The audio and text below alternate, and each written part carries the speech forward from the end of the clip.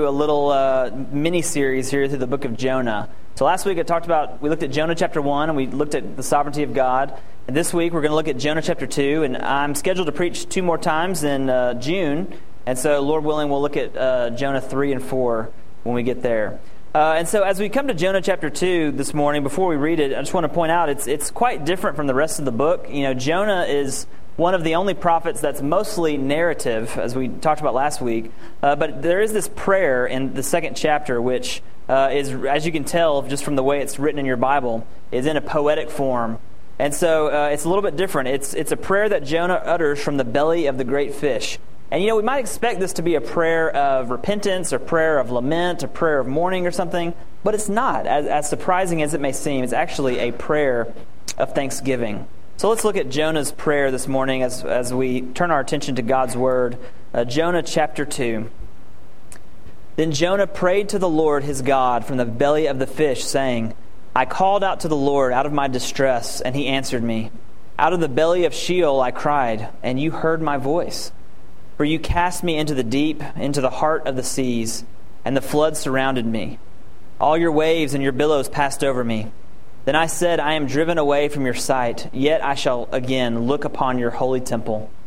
The waters closed in over me to take my life. The deep surrounded me. Weeds were wrapped about my head at the root of the mountains. I went down to the land whose bars closed upon me forever. Yet you brought up my life from the pit, O Lord my God. When my life was fainting away, I remembered the Lord, and my prayer came to you, into your holy temple. Those who pay regard to vain idols forsake their hope of steadfast love. But I, with the voice of thanksgiving, will sacrifice to you. What I have vowed I will pay. Salvation belongs to the Lord. And the Lord spoke to the fish, and it vomited Jonah out upon the dry land. The grass withers, the flower fades, but the word of our God stands forever. Let's go to him once again and ask him for his help. Our gracious Heavenly Father, Lord, we do ask as we come to this text this morning that you would speak to our hearts from it, that you would write your word on our hearts, that you would illuminate this passage, that you would help us to understand it. Lord, if there's anything we know about ourselves, it's that we're needy people, that we are desperate and we are in need of your help in all things, even in reading your word. So we ask this morning you would help us to read and discern what you have for us today. We ask this in Jesus' name. Amen. Well, I'm going to start today by talking about a movie. I know that's probably a big surprise to a lot of you guys. Like 99% of my sermons start with some kind of movie reference or illustration. But today, I want to talk about one of my favorite Christmas movies, a movie called It's a Wonderful Life, okay? Starring the wonderful Jimmy Stewart, one of my favorite actors. Love Jimmy Stewart. Love It's a Wonderful Life. And just kind of usually I'm talking about like young movies, and so today I'm talking about an older movie, so you young folks who may not be hip to It's a Wonderful Life, you listen up. And so the movie begins, it's Christmas Eve, and we're introduced to a guy named George Bailey, all right? And George is in kind of a bad way. He's at the end of his rope. Everything in life has piled upon him. Things at home are stressful. Things with work are just falling apart. He's overwhelmed. He feels like there's no way out. Perhaps you know what that feels like. Perhaps you've been there before. But we see in this movie that George is a desperate man, and in his desperation, he goes to a bar, makes things worse for himself. But eventually, he looks to God. He utters a simple prayer to God for help. And George, he heads to a bridge, and he turns his mind to suicide even. But before he can throw himself over this bridge, he meets his guardian angel named Clarence. So just a little reminder, this is not a biblical movie, folks, okay? Just keep that in mind. But he meets Clarence, and George, as he's talking to his guardian angel, he says, look, I just feel like, I just wish I wasn't born. I just feel like things would have been so much better if I had never been born. And so Clarence shows George what life would be like, what this town would be like if he had not been born, if he did not exist. And it was terrible. Everyone is worse off. Everything is worse. It's awful without him. And George sees all of this, and it affects him very, very deeply. And my favorite part of the movie is a part where George is after he's kind of had this divine vision. He says, I want to go back. I want to be back in Bedford Falls. I want to go back. And all the things that he hated a few hours ago, he starts to love. He's running through the streets. He's shouting, Merry Christmas to everybody. The best word to describe him at this moment is thankful. He's a thankful man. And so here we see a man at the lowest point of his life. He has a divine encounter, and his desperation, his perspective has changed. His desperation is turned into thanksgiving. And that's the picture we have here in Jonah chapter 2. We see a man who is suicidal. I think when Jonah tells the sailors to throw him overboard in chapter 1, Jonah thinks this is the end. This is the end of his life. He's going to die. And as Jonah himself describes here in chapter 2, he's sinking down, down, down into the water. He's a desperate man at the end of his rope. And in his desperation, he cries out to God, and God sends a surprising rescue to him. If you look back with me at Jonah 1:17, we read this, "And the Lord appointed a great fish to swallow up Jonah. And Jonah was in the belly of the fish 3 days and 3 nights." And so Jonah appoints a great fish to swallow him, and it saves his life. And so what we see in our passage this morning is a man who has nothing else, a man who is at the lowest point of his life, both literally and figuratively, and all he has left is God. And as we listen in on what Jonah is praying and thanking God for this morning, it's a helpful reminder for us for what we always have to be thankful for. Whenever it feels like we've lost everything else, when there's nothing else, when you're at your lowest point, whenever it feels like nothing else is going for you whatsoever, if you are a child of God, you still have these things to give thanks for. And so Jonah thanks God for 3 things. He thanks God that God hears him, that God loves him, and that God saves him. So these are things for us to be thankful for as well. So first, we see that we should be thankful that our God hears us. And so, it's interesting. One interesting thing about parenting I've noticed is that, whenever we're at Northeast Park for our church picnics and stuff, we sometimes, all the parents are kind of talking under the awning there, and all the kids are playing on the playground, and a kid falls down and starts to cry. And there's something about parents. You hear your kid cry so much, you could recognize that cry anywhere. And you don't even have to look, and oh, that's Miles. I gotta go see what's happened. He broke his arm again or something. There's something about it's like parent sonar or something. We pick up our kids' cry so easily. And we just recognize it. We know it instinctively as soon as we hear our child cry. And the Bible tells us that God knows when his children cry as well. The first thing that Jonah thanks God for is that he is falling, as he's falling underwater, as he's drifting further and further into the deep, he thanks God that he cried out to God and God heard him. Look with me at verse 2. Jonah says, "I called out to the Lord out of my distress, and he answered me. Out of the belly of Sheol I cried, and you heard my voice." Jonah's situation was so dire that he says, "I was crying out from the belly of Sheol."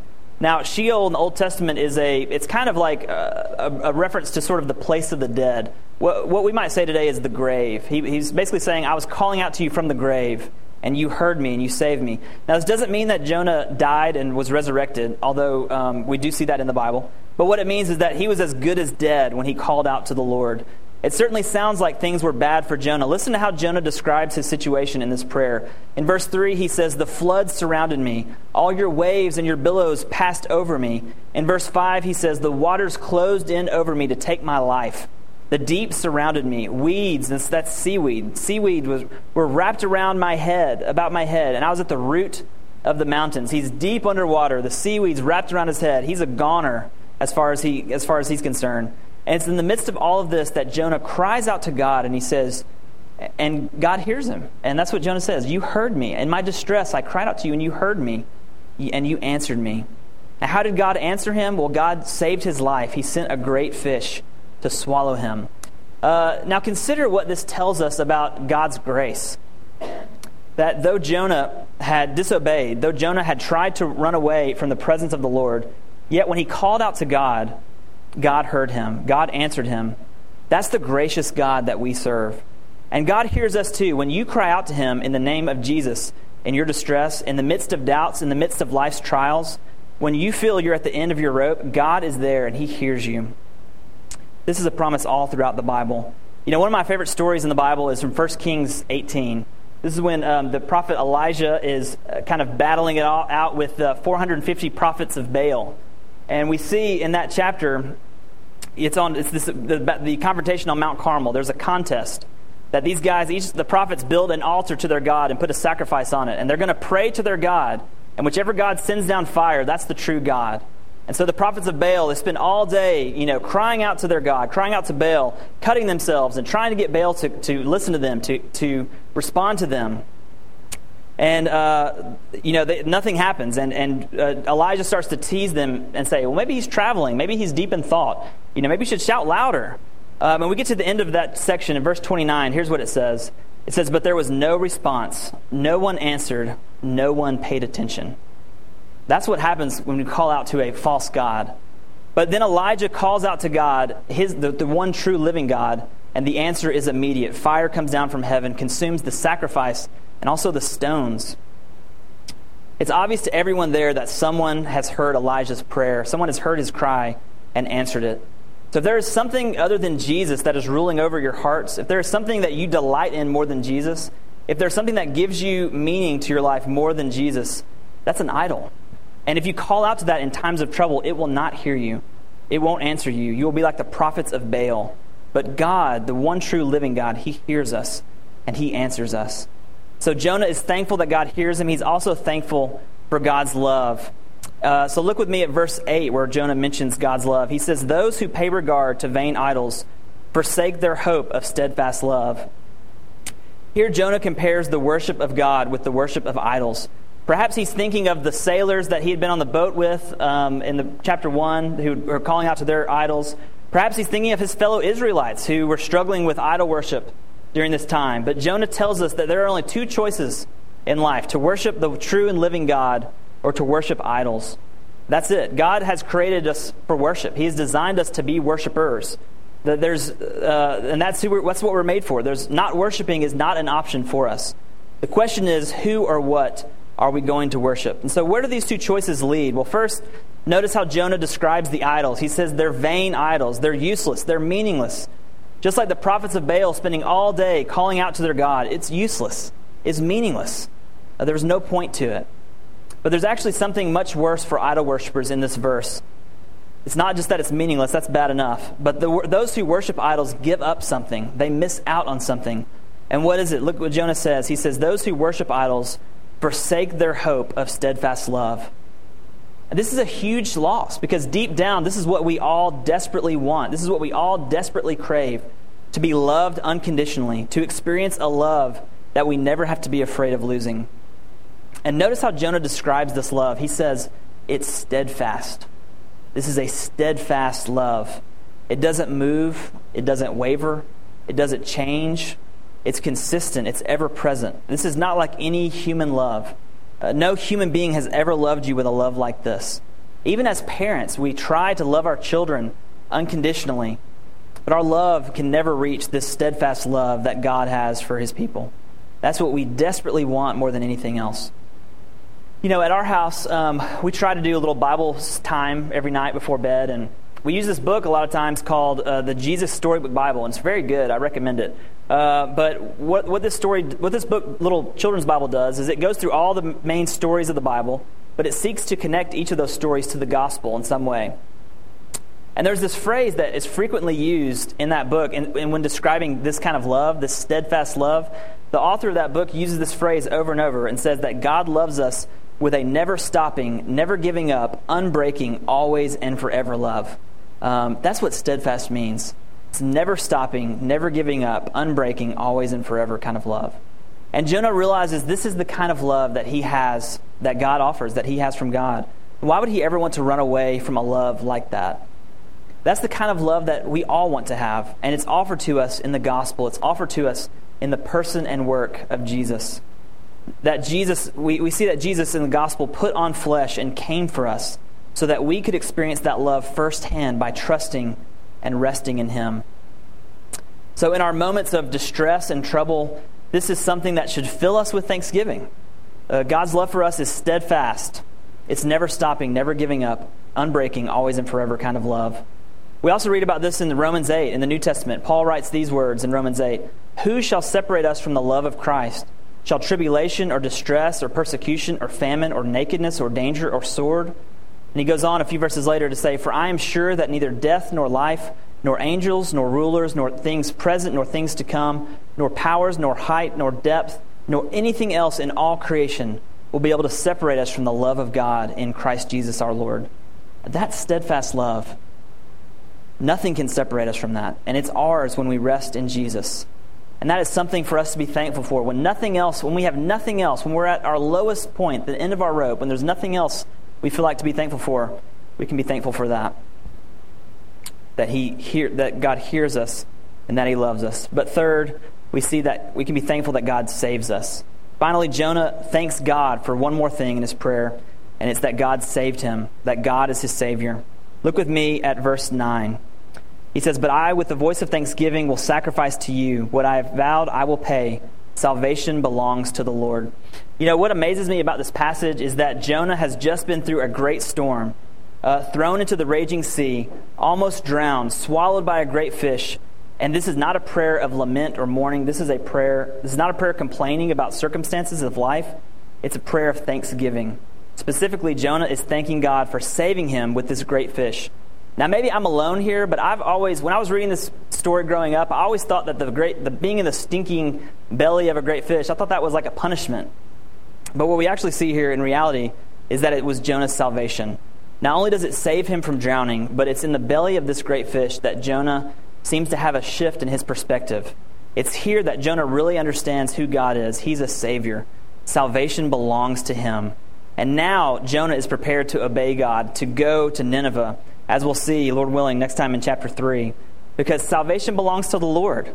Jonah is just an instrument, and so who is he to say no to God when salvation belongs to Him?